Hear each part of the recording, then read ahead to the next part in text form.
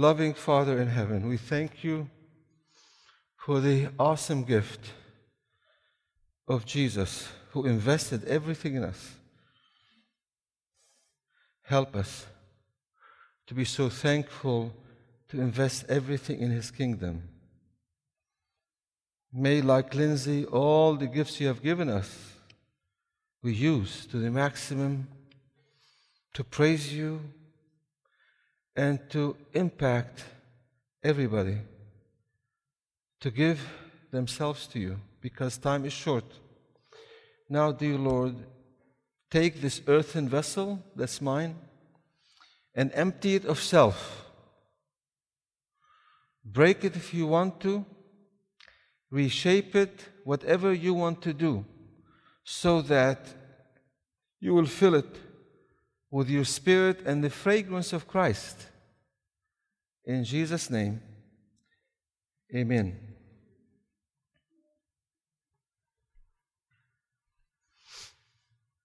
Some people on this campus ask me questions because of their fear of the last days. What will I do with my children? What will I do with my elderly parents?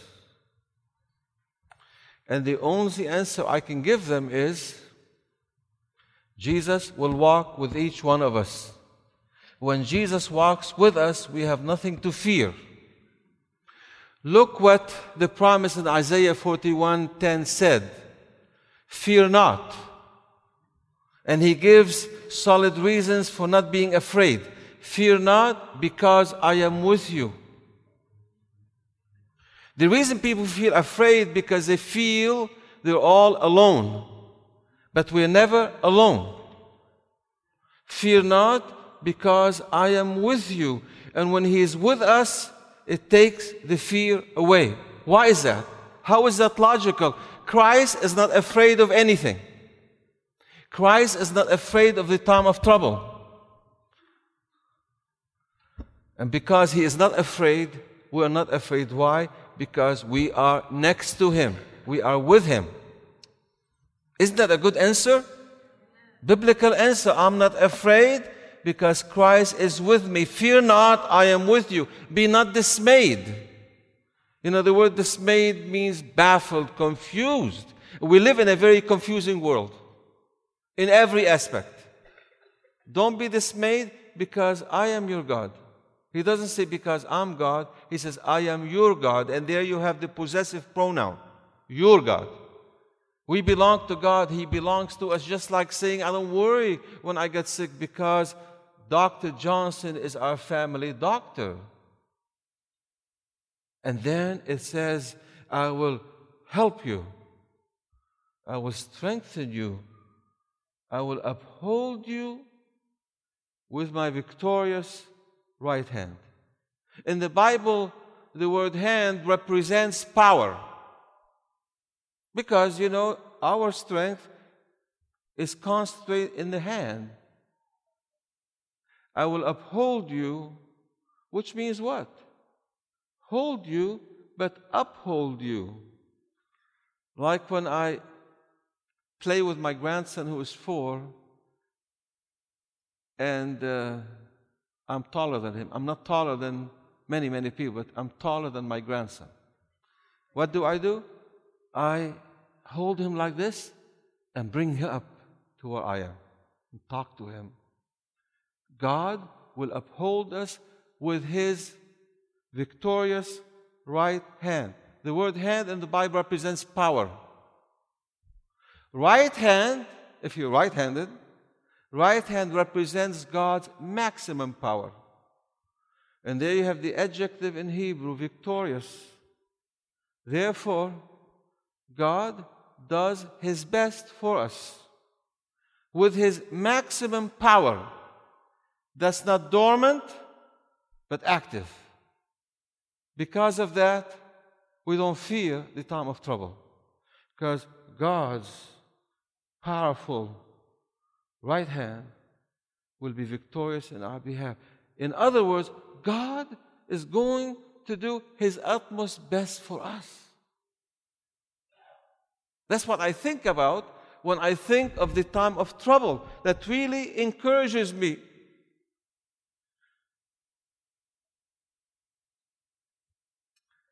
So no matter what happens to us, Jesus is always with us. And people say, well, I need to take time to build a cabin in the woods, away from everybody. What about if you're caught off guard? You don't have time or resource to build a cabin. What's going to happen to you? Are you going to be in trouble? Christ will be with you in a cabin, in the wilderness, anywhere you are. You say, well, I might die. Let me ask you a very blunt question. Are we afraid to die?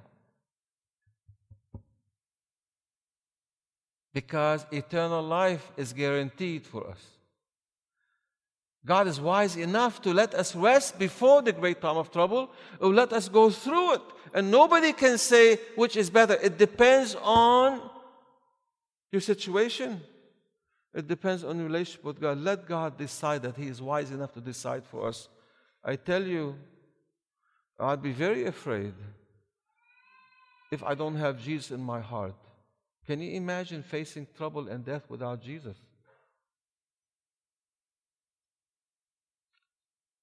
So, if it is for us to die for the cause of Christ, there's hope of the resurrection. We'd rest for a while in Christ, and then we'll be resurrected. So, what can they do to us? Nothing. If you're in Christ, there's nothing can happen to you that will undermine your eternal destiny with Jesus. And the question I want to ask all of us this afternoon, are we anchored? Are we anchored in the rock? What's your anchor today? Every anchor we have will be dismantled quick, except being anchored in the rock Jesus. Nothing will happen to that. Nothing. The question is, everyone has to have an anchor. What have you chosen to have for yourself as an anchor? I'm reminded of the hymn, especially the words of this hymn apply to our time today. Do you remember this hymn? In times like these. Times like what? Like these times. What about these times? Do you feel something is different in the air? We are Americans. We are used to democracy and freedom. Sometimes we don't feel the change. But I come from another country. I've seen dictatorship. I've seen all kinds of things. And I feel something is happening in times like these. People like you and me, good citizens who want to exercise our right to vote. I always voted. What a privilege it is to vote. In some countries you can't vote, and if you vote the wrong way, they kill you. But people are wondering, who do you vote for? Maybe Hillary Clinton. Or maybe Donald Trump. I heard some amen in the back there. Be careful. Or maybe Bernie Sanders. What kind of choices do we have? In times like these. And you know something? The Donald, they call him the Donald, he claims he can solve all our problems in this country. He can't. Only Christ can solve all our problems by His second coming. We're living in the last day. Hillary claims, with her programs and experience, domestically, internationally, she can solve all our problems. Hillary cannot solve all our problems. Neither Bernie Sanders. In times like these, we need more than Hillary, more than the Donald, more than Bernie. In times like these, we need a Savior. In times like these, we need an anchor. Be very sure about this.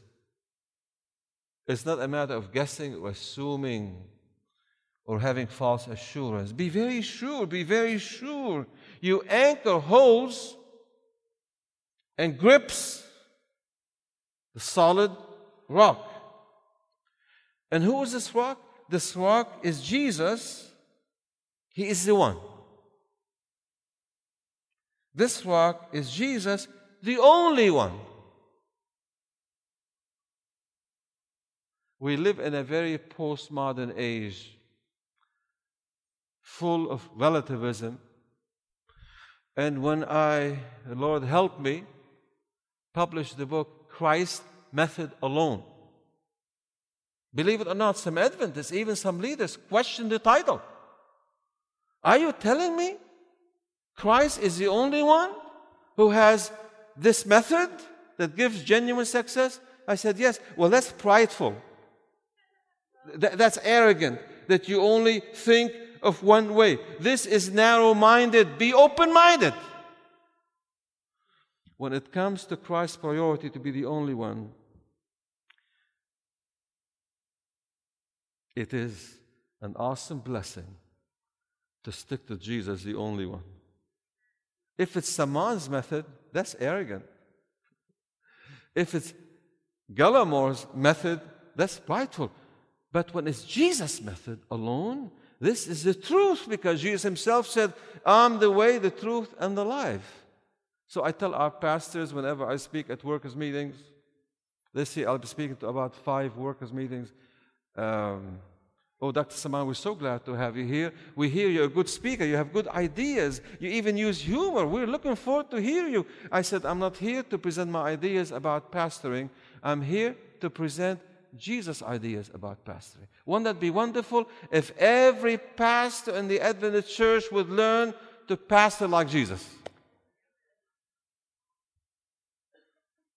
In times like these, we need an anchor.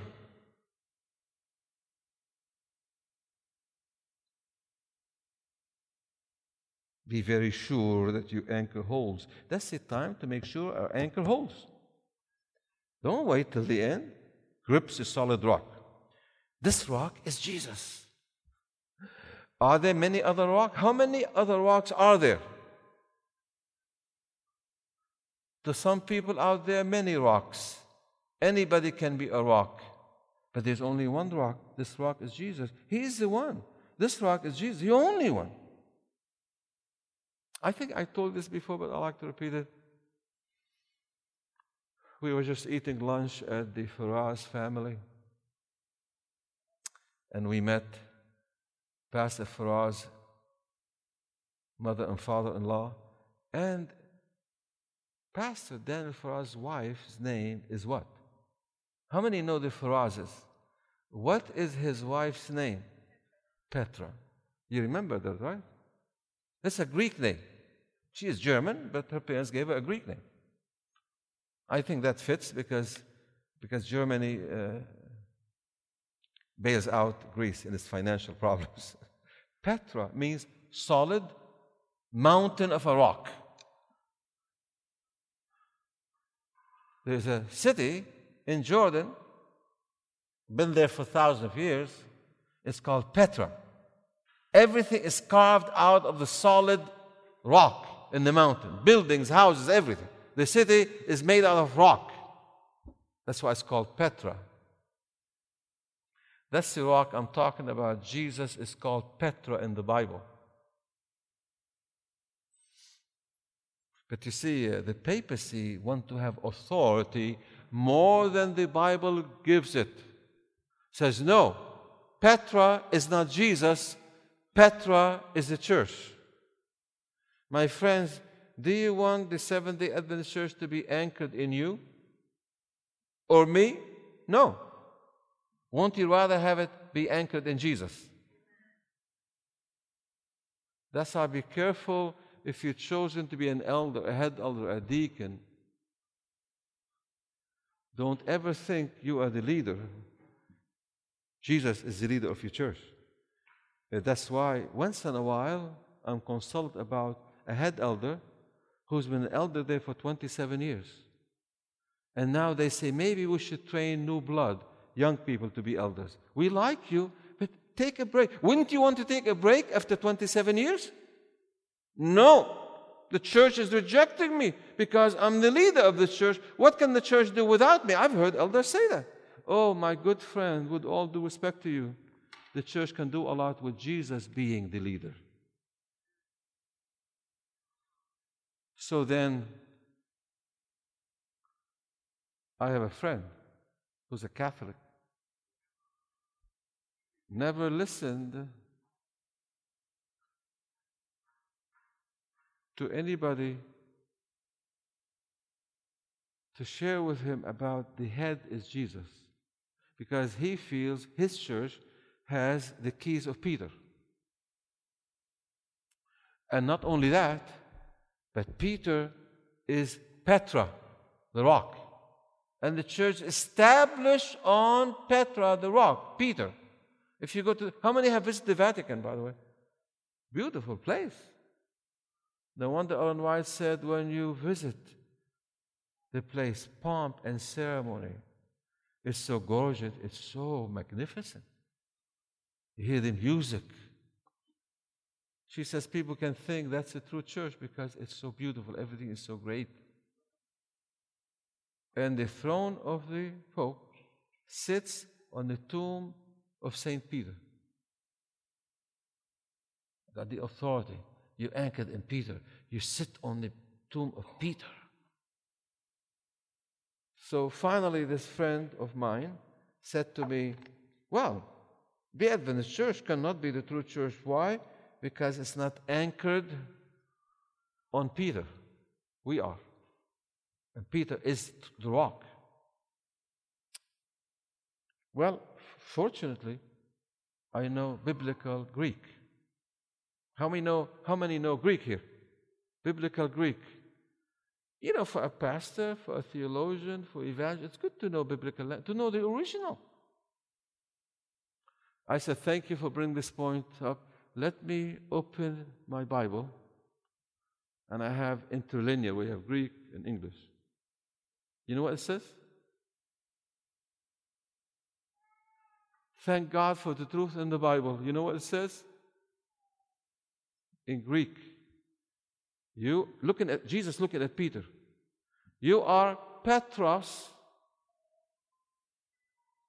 and on this Petra, you know, people say, well, it's the same word, Petros. But no.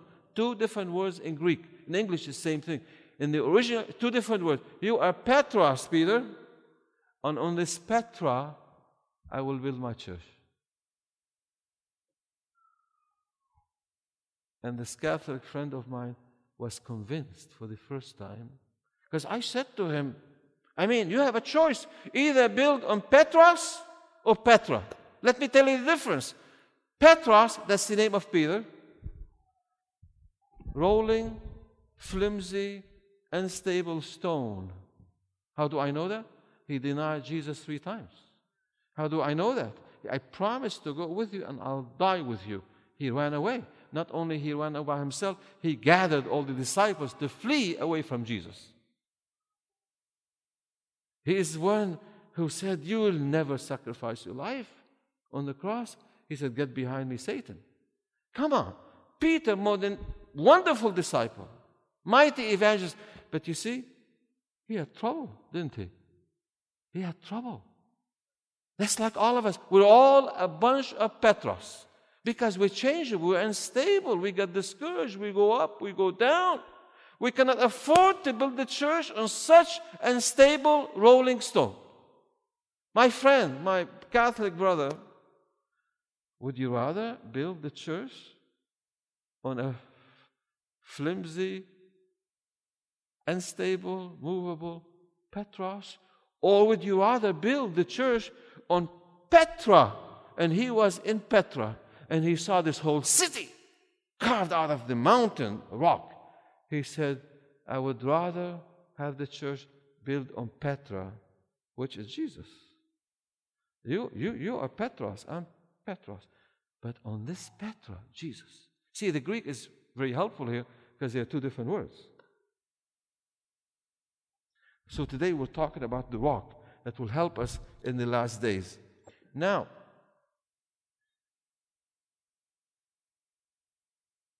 I shared also with you, I'm sharing some promise to encourage you. Psalm 16:8. It has the word shaken in it. I've set the Lord always in front of me. Because He's at my right hand, I shall not be shaken. How not to be shaken last days? Two things have to do with the location of Christ. You know, in the real estate business, real estate agents have a very important word. What's the word? And they say it how many times? 3 times. Location, location, location. Dr. O'Malley, did you think when you built your house by the river in Michigan, did you think about location? Yeah, very nice location. By a river. That's priceless property. Location is important when it comes to your house. I'm talking about the location Christ finds in your life and my life. What's the location? 2 locations. If you don't want to be shaken in the last days, what do? You have Jesus in front of you as your guide and leader. And then on your side, right-hand side, as your helper. He's your right-hand person. He is at your side to help you. Not only to lead you and guide you, but to stick around you to help you. If you don't want to be shaken, have Jesus in these 2 important locations. Are you with me? Are you resonate with what I'm telling you? You know, this is one thing about preaching here. I have to stand up high. I wish I could be down there with you. I like to walk between you. This is a seminar, but this is good for the taping, you see. And sometimes I'm afraid, pray for me. I get excited, and a few times this week I almost stepped over. Would you please pick me up if I fall? At my age, I'm glad Dr. O'Malley is here. At my age, if I fall and break a bone, I would need help. So far I'm playing it safe. I come to the close.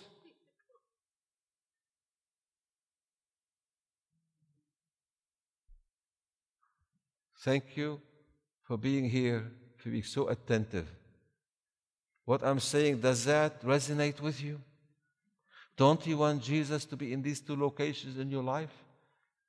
In front of you as your guide and leader, next to you as your helper, so that will not be shaken in these last days. I'm talking to you about reasons why not to be shaken.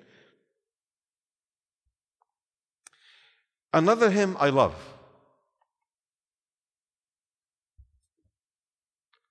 On Christ, the solid rock, I stand. All other ground is sinking sand. All other ground is sinking sand. There's only one solid foundation. It's a solid rock, Jesus Christ. That's the only way I can help people in their trouble, is when I find myself anchored in the rock Jesus. And from that position of strength, we can help other people.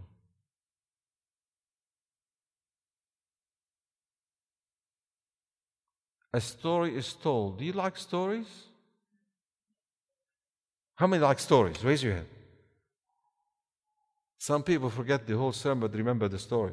This morning somebody talked to me and said, I remember a story you told 44 years ago. Yes, I even forgot my story.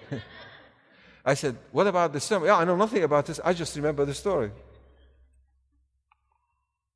No, I don't believe in the story. It's like a fairy tale. It's just listen to it for the moral of the story. I read this in a Christian book. It says, once upon a time, there lived a frog who really wasn't a frog. He used to be a handsome prince, but he got in trouble. And he was transformed into a lowly, ugly frog. And he was sitting on a lily pad floating down the river of life. He was hoping and waiting for a beautiful princess to hold him in her hand and to kiss him, because only through the kiss of a princess he could be transformed again into a handsome prince. Lo and behold, one day a beautiful princess was walking by that river, and she saw this ugly, slimy, insecure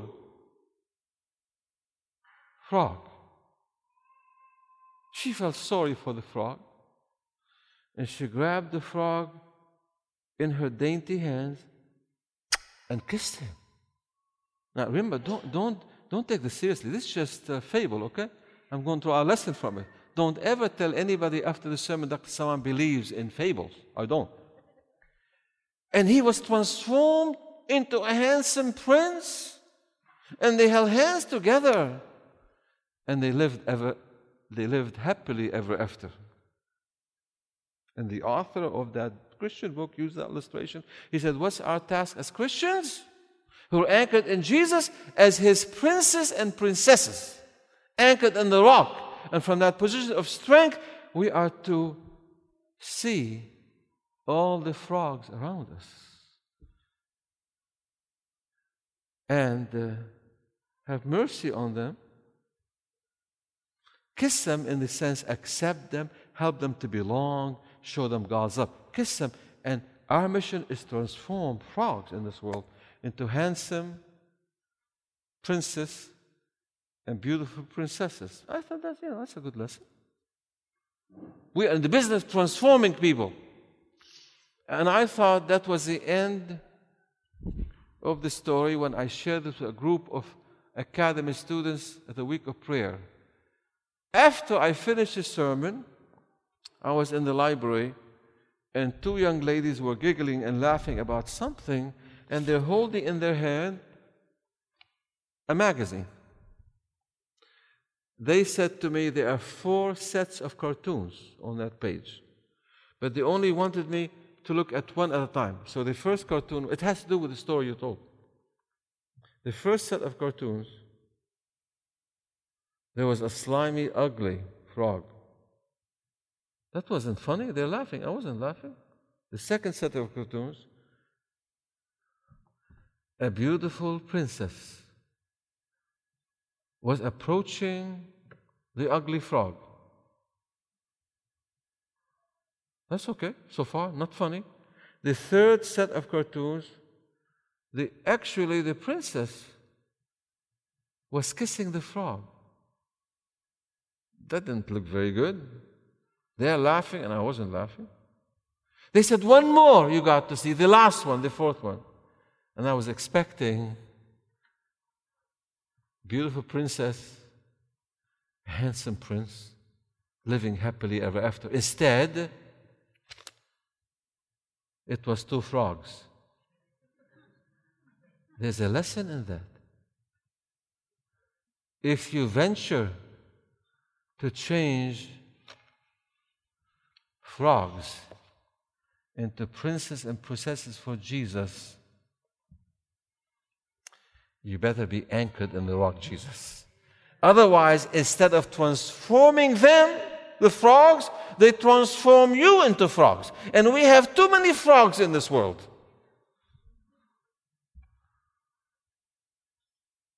Ellen White said, if you hope to pull people out of the miry clay. Are you acquainted with clay? Where I live in Georgia, there's a lot of clay. Oh, it's hard when it's dry, like cement. When it rains, it's just very slippery, very unstable. Can you imagine you have a hole of wet, slippery clay, and you fall in the hole, you can't get out. And then to rescue you, I'm not anchored anywhere. I just come to the hole with you. Misery loves company. How can we rescue each other being stuck in the miry wet clay, slippery clay. That's what Ellen White said. If you hope to rescue somebody from the miry, slippery hole, you better have your feet anchored in the rock, Jesus. That's why I like these songs. Our anchor is Jesus. Our rock is Jesus. It's Petra. He's the only one. All these references I get from the books. They just come to my mind. You know, I authored the books, so I hope I know something about my books. There's a statement in Gospel Workers, inspired statement. I don't know if you heard it before. I'll share it with you, and I will ask if you ever heard that before. I collect unusual statements from Ellen White. Unusual. This is one of them. And I'm quoting now verbatim. In His love and mercy toward us, God often, not once in a while, often permits those in whom we put too much trust to disappoint us, so that we might finally learn the valuable lesson of putting our ultimate trust in Jesus. How many have heard this statement before? 1, 2, 3, 4, 5, 6. Wonderful. This is one of the most helpful statements I ever found in her writings. I want to repeat it. It's in God's love and mercy, He often permits those in whom we trust too much. Have you ever had the experience of trusting in your close friends too much and they disappointed you? It's a painful experience. In times of crisis, they abandoned you. They betrayed you. So what does God do? He purposely, intentionally allows them to disappoint us. Why? So He might drive us to trust Him, put our ultimate trust in Him. Other ground is sinking sand, but Jesus is a solid rock. And that's why, please do not go and talk to your friends, good friends, close friends, whom you trusted too much, and say, by the way, it's kind of strange. I feel like you are not as close to us anymore. Have we done something wrong? I say, no, you haven't done anything wrong. Everything okay. But why do we feel we're not as close to you? They don't know why. Because it's God's doing. It's not their doing, it's God's doing. Permitted them to draw away from us. Even disappoint us, so we will be propelled to put our full trust in Jesus. Yes. Well, you got to have the book. No, I'm just teasing. I could find it for you. I mean, I could find it now, but it just came to my head. Give me some time. Okay, you like this statement? Is it helpful? It's very helpful. So now I have many, many friends, close friends. When somehow things change, I don't worry. It's God's doing. Why? Because He loves me. He wants me to put His ultimate trust in Him. You see, you feel like it's a class asking the professor something in the middle of the lecture, and now I feel like I need to answer your question, right? Why not? Now, let's see here if we can find it.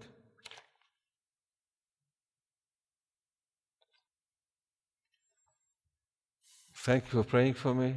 The Lord help me find it. I wasn't going to discuss the subject, but it's right here. Page 108 of the book, Christ's Method Alone. It's about the step how we learn to trust people. It's found in Christ's Object Lessons. I said Gospel Workers. Christ's Object Lessons, page 140.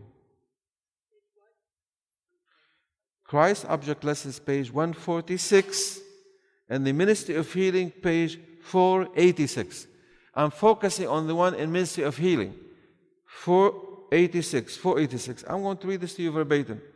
We are prone to look to our fellow men for sympathy and uplifting instead of looking to Jesus. In His mercy and faithfulness to us, God often permits those in whom we place confidence to fail us, in order that we may learn the folly of trusting in man and making flesh our arm. Let us trust fully, humbly, and selfishly in God. Now, it's not saying that we shouldn't trust our friends. It's not saying that we should not have friends, that we shouldn't have sympathy from them. No, it's not saying that. Don't make this your ultimate source. Trust people, trust your friends, but not ultimately not like you trust Jesus, because people change. Haven't you had friends who change on you? They're human. Jesus is our best friend who never changes toward us. So you got this, page 486 from the book Ministry of Healing. Let me talk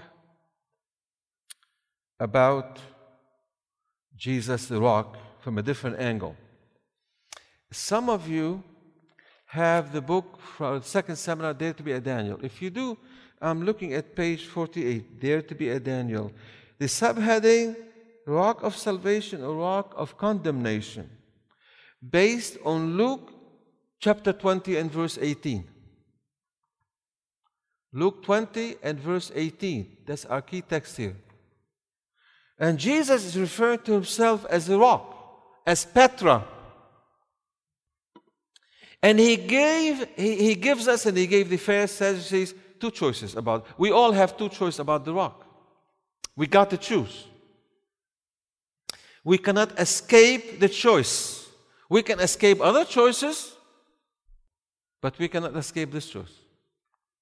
Especially in the United States, we have so much freedom to escape choices, to escape certain situations. The average American marriage lasts 7 years. Why? Because people have the freedom and the willingness to change spouses. You can do that. Or to change cars. I went to Toyota to get my car serviced, my Toyota van. Oh, the salesman came upon me, trying to convince me to buy a new one. Why? I like my car. Toyota makes such good vans. I mean, why would I change? Well, are you American? They question my nationality. Are you American? What do you mean? I'm American. You don't sound like it. Because Americans like the novelty. Just to get a new car for the fun of it. The way it smells, even though it depreciates thousands of dollars when it leaves the lot.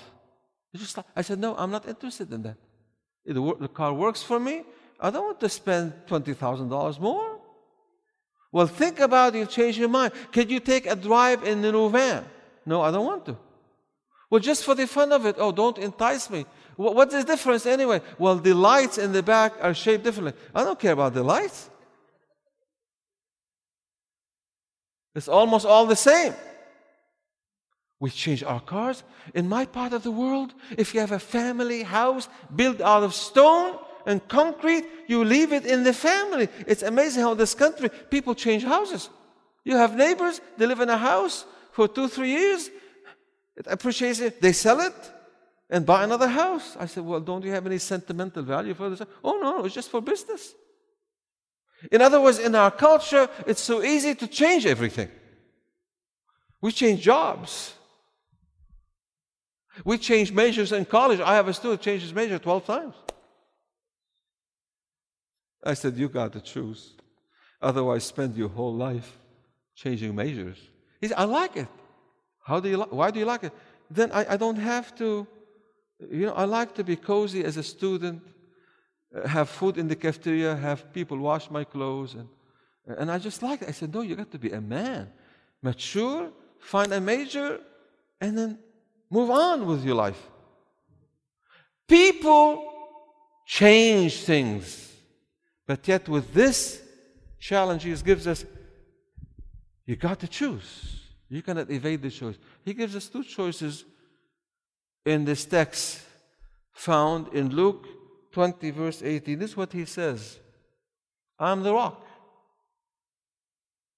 The first choice I give you, either fall on me,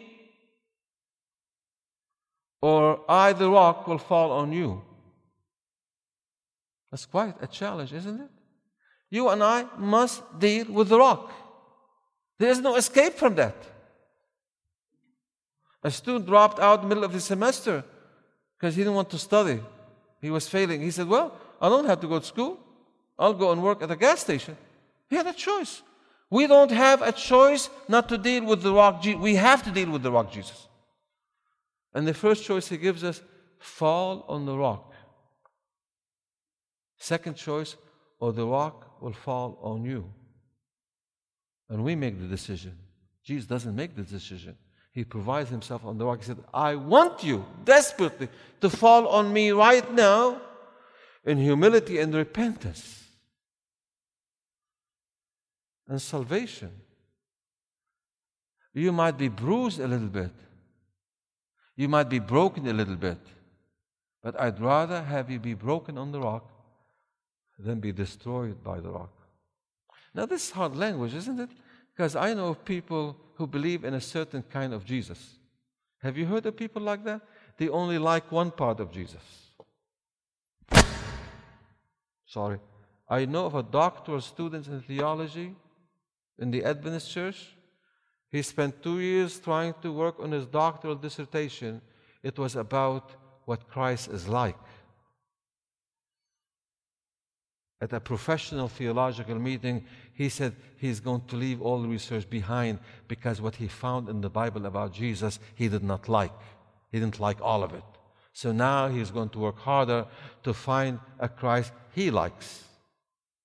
What kind of a Christ you want? Oh, somebody who loves me, somebody who doesn't hold me accountable, somebody who doesn't judge, somebody who doesn't want us to obey him.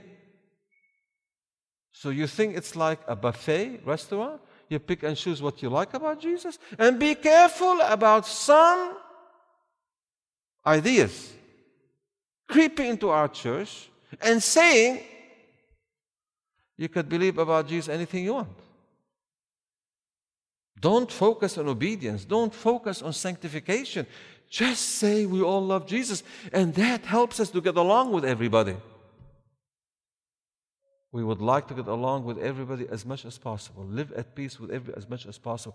When it comes to compromising our faith and denying the true Jesus of the Bible, we fail. We want to have all of Jesus, not just part of Jesus. Do you ever get married to somebody? You say, you know, if you don't mind, I'd like to be married to one part of you. I mean, that sounds funny, doesn't it? Excuse me, sweetheart, I'm only going to get married to one part of you. And let's find out what part, you know? I mean, I'm in love with your hair. I love your cooking. That's all I want. That's not marriage at all. When you marry somebody, you marry all of them. When you marry Jesus, you marry all of Jesus. And that's why I like this text.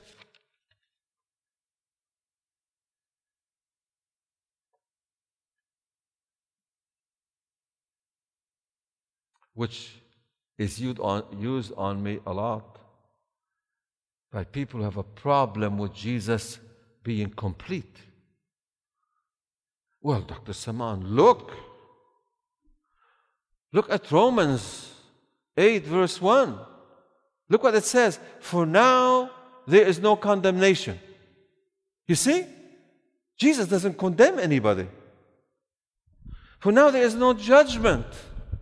It's just like some students tell me, Dr. Samaan, we heard that now there is no final exam in your class. That rumor spreads, by the way, and I correct it quickly. No condemnation, no judgment. And you know, all I have to say is not to argue with them, but smile and say, would you please read the rest of the story? That's all. Why? Because people like to pick and choose. Oh, this is a nice verse from the Bible, but I like the first part only. I mean, if you're my good friend, I like only the first 2 words of your sentence. The others I reject or I don't listen to. What's the rest of the story? I said, let's go to the Bible together. Every promise of God has conditions. Only God's love is unconditional. All His promises are conditional. And there is a condition for this promise. There is no condemnation. What's the rest of the story? For those, that's the condition, for those who love God. No, I'm sorry. For those who do not walk according to the flesh, but who walk according to the Spirit. That's the condition. My friend, let me ask you a very simple question. Are you walking according to the flesh, or are you walking according to the Spirit? Oh, sir, to be honest with you, I'm walking according to the flesh. Well, let me help you to walk according to the Spirit, so that you will not suffer in the judgment. That's a complete picture of Jesus. He's not only the one who loves us, He's the one who judges us. I'm not trying to scare you. I'm just saying, if you are walking with Jesus according to the Spirit, judgment is good news for you because it's going to vindicate you.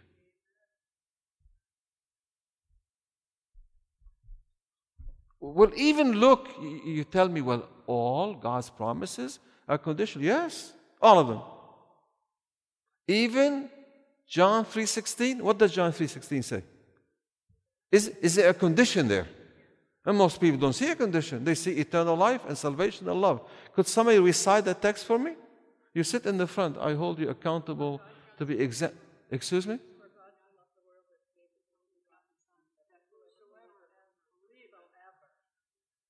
What's happening here to my class? What's happening to my class? 5 people recite the same promise together. This is good. And you must have memorized from the King James Version. Did you get together before this presentation to agree you're going to recite this text together, verbatim, in the same translation? Where is the condition in that text, in that promise? Whosoever. Whosoever. Everybody says, oh, God loves you so much, He gave His Son for you, and there is eternal life. Of course, that's the emphasis of the text. But notice the conditional. Whosoever believes in Him should not perish. The word perish is there. People ignore the word perish. They got caught up in eternal life. But the choices are there. Perishing or having eternal life. If you believe in Jesus, you have everlasting life. If you disbelieve in Jesus, you perish. Is that clear to you?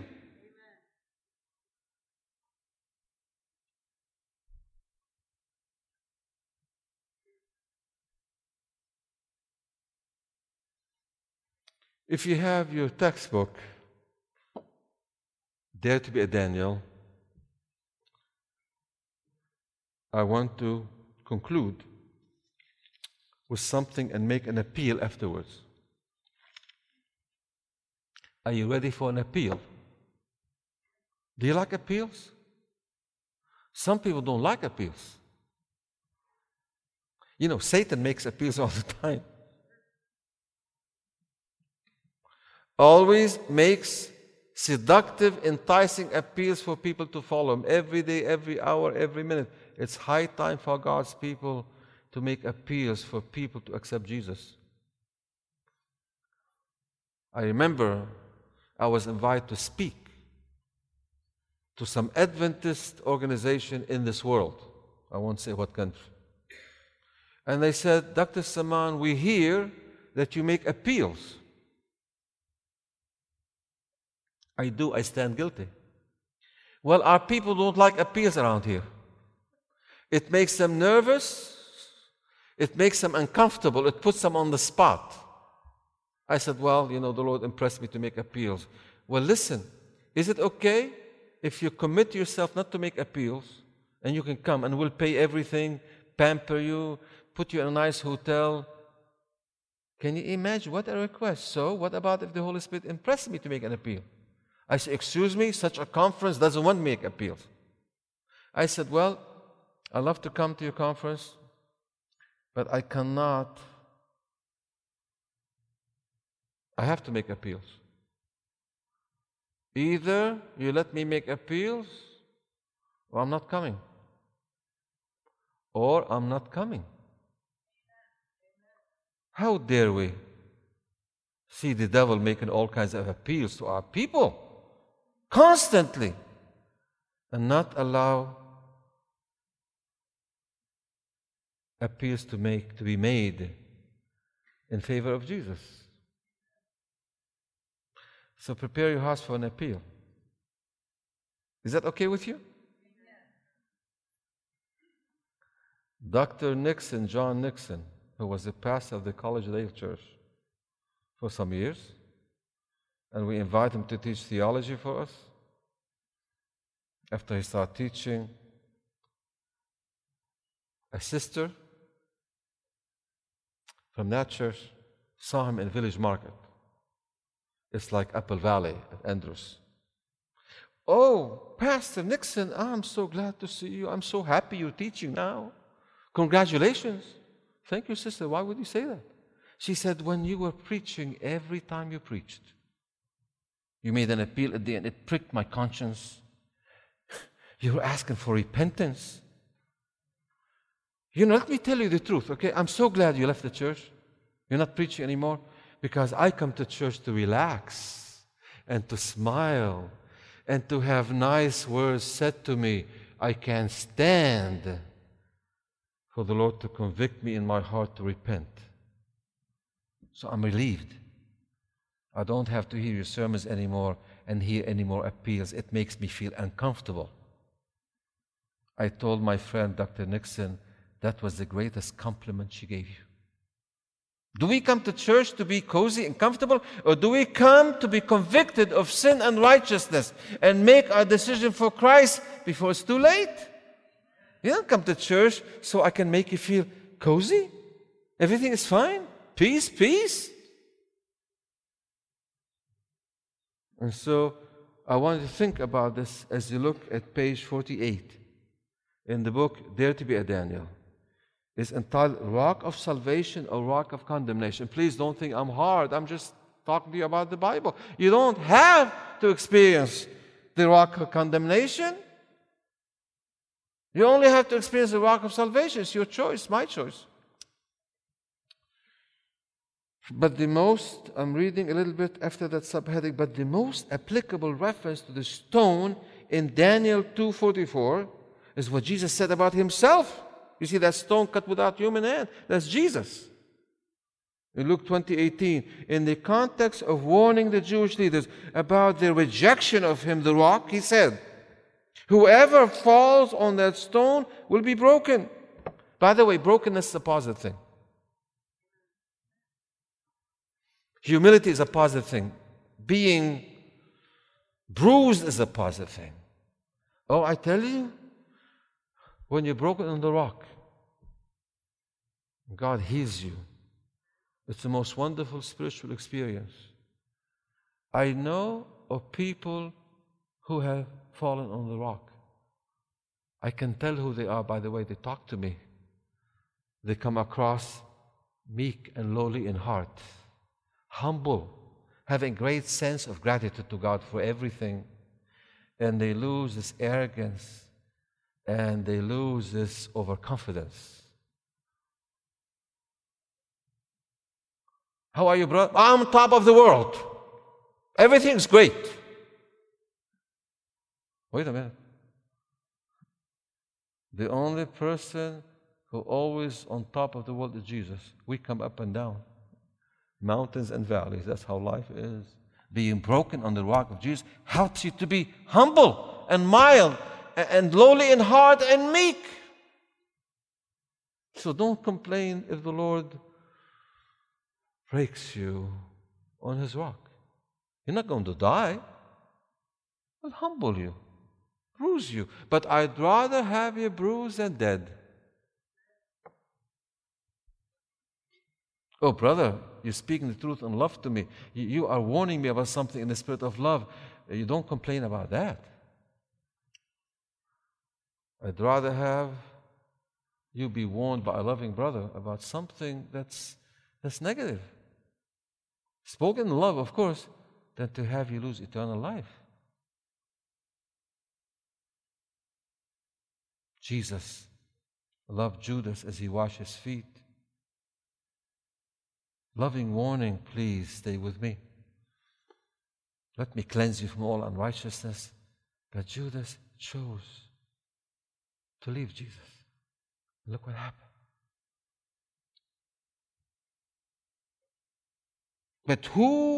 But on whomever it falls, it will grind him to powder. I didn't say that. Believe me, in my preaching and teaching, I don't use words like that. Grind you to powder?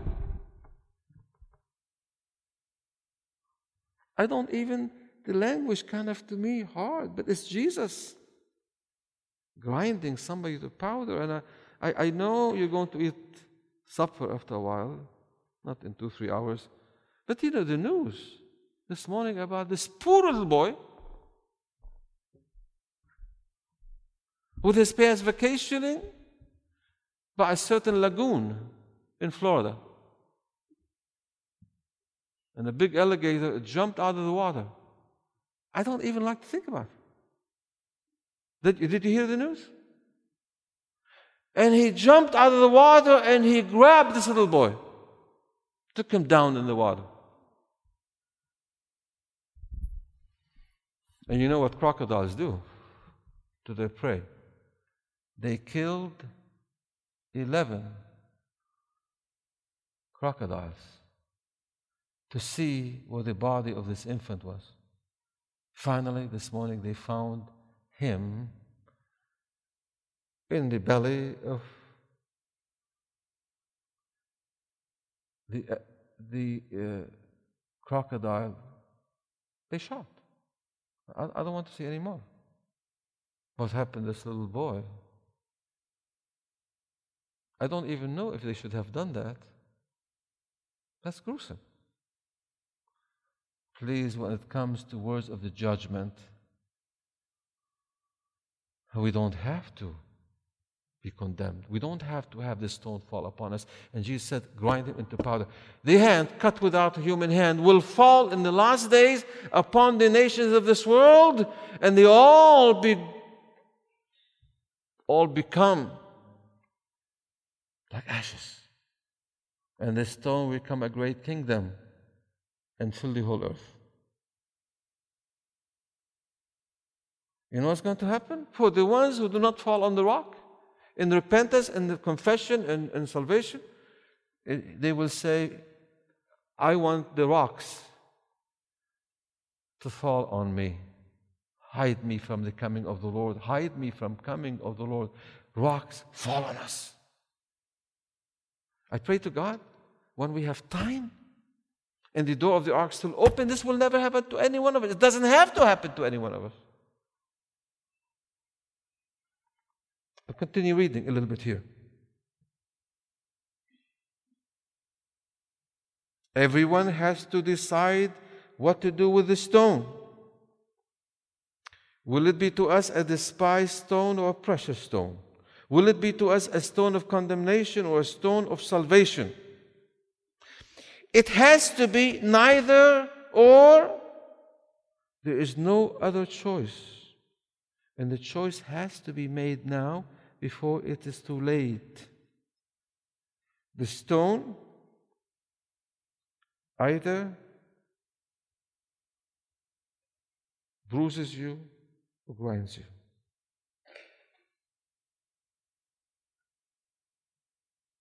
Page 49, that's the last quotation I will share with you, middle of the page, in the second paragraph.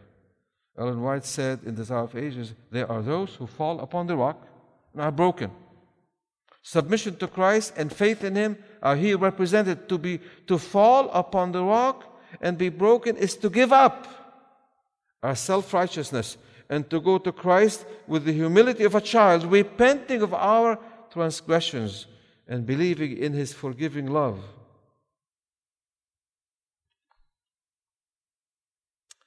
I know that Dr. O'Malley, we are so blessed to have him here from Grand Rapids, Michigan.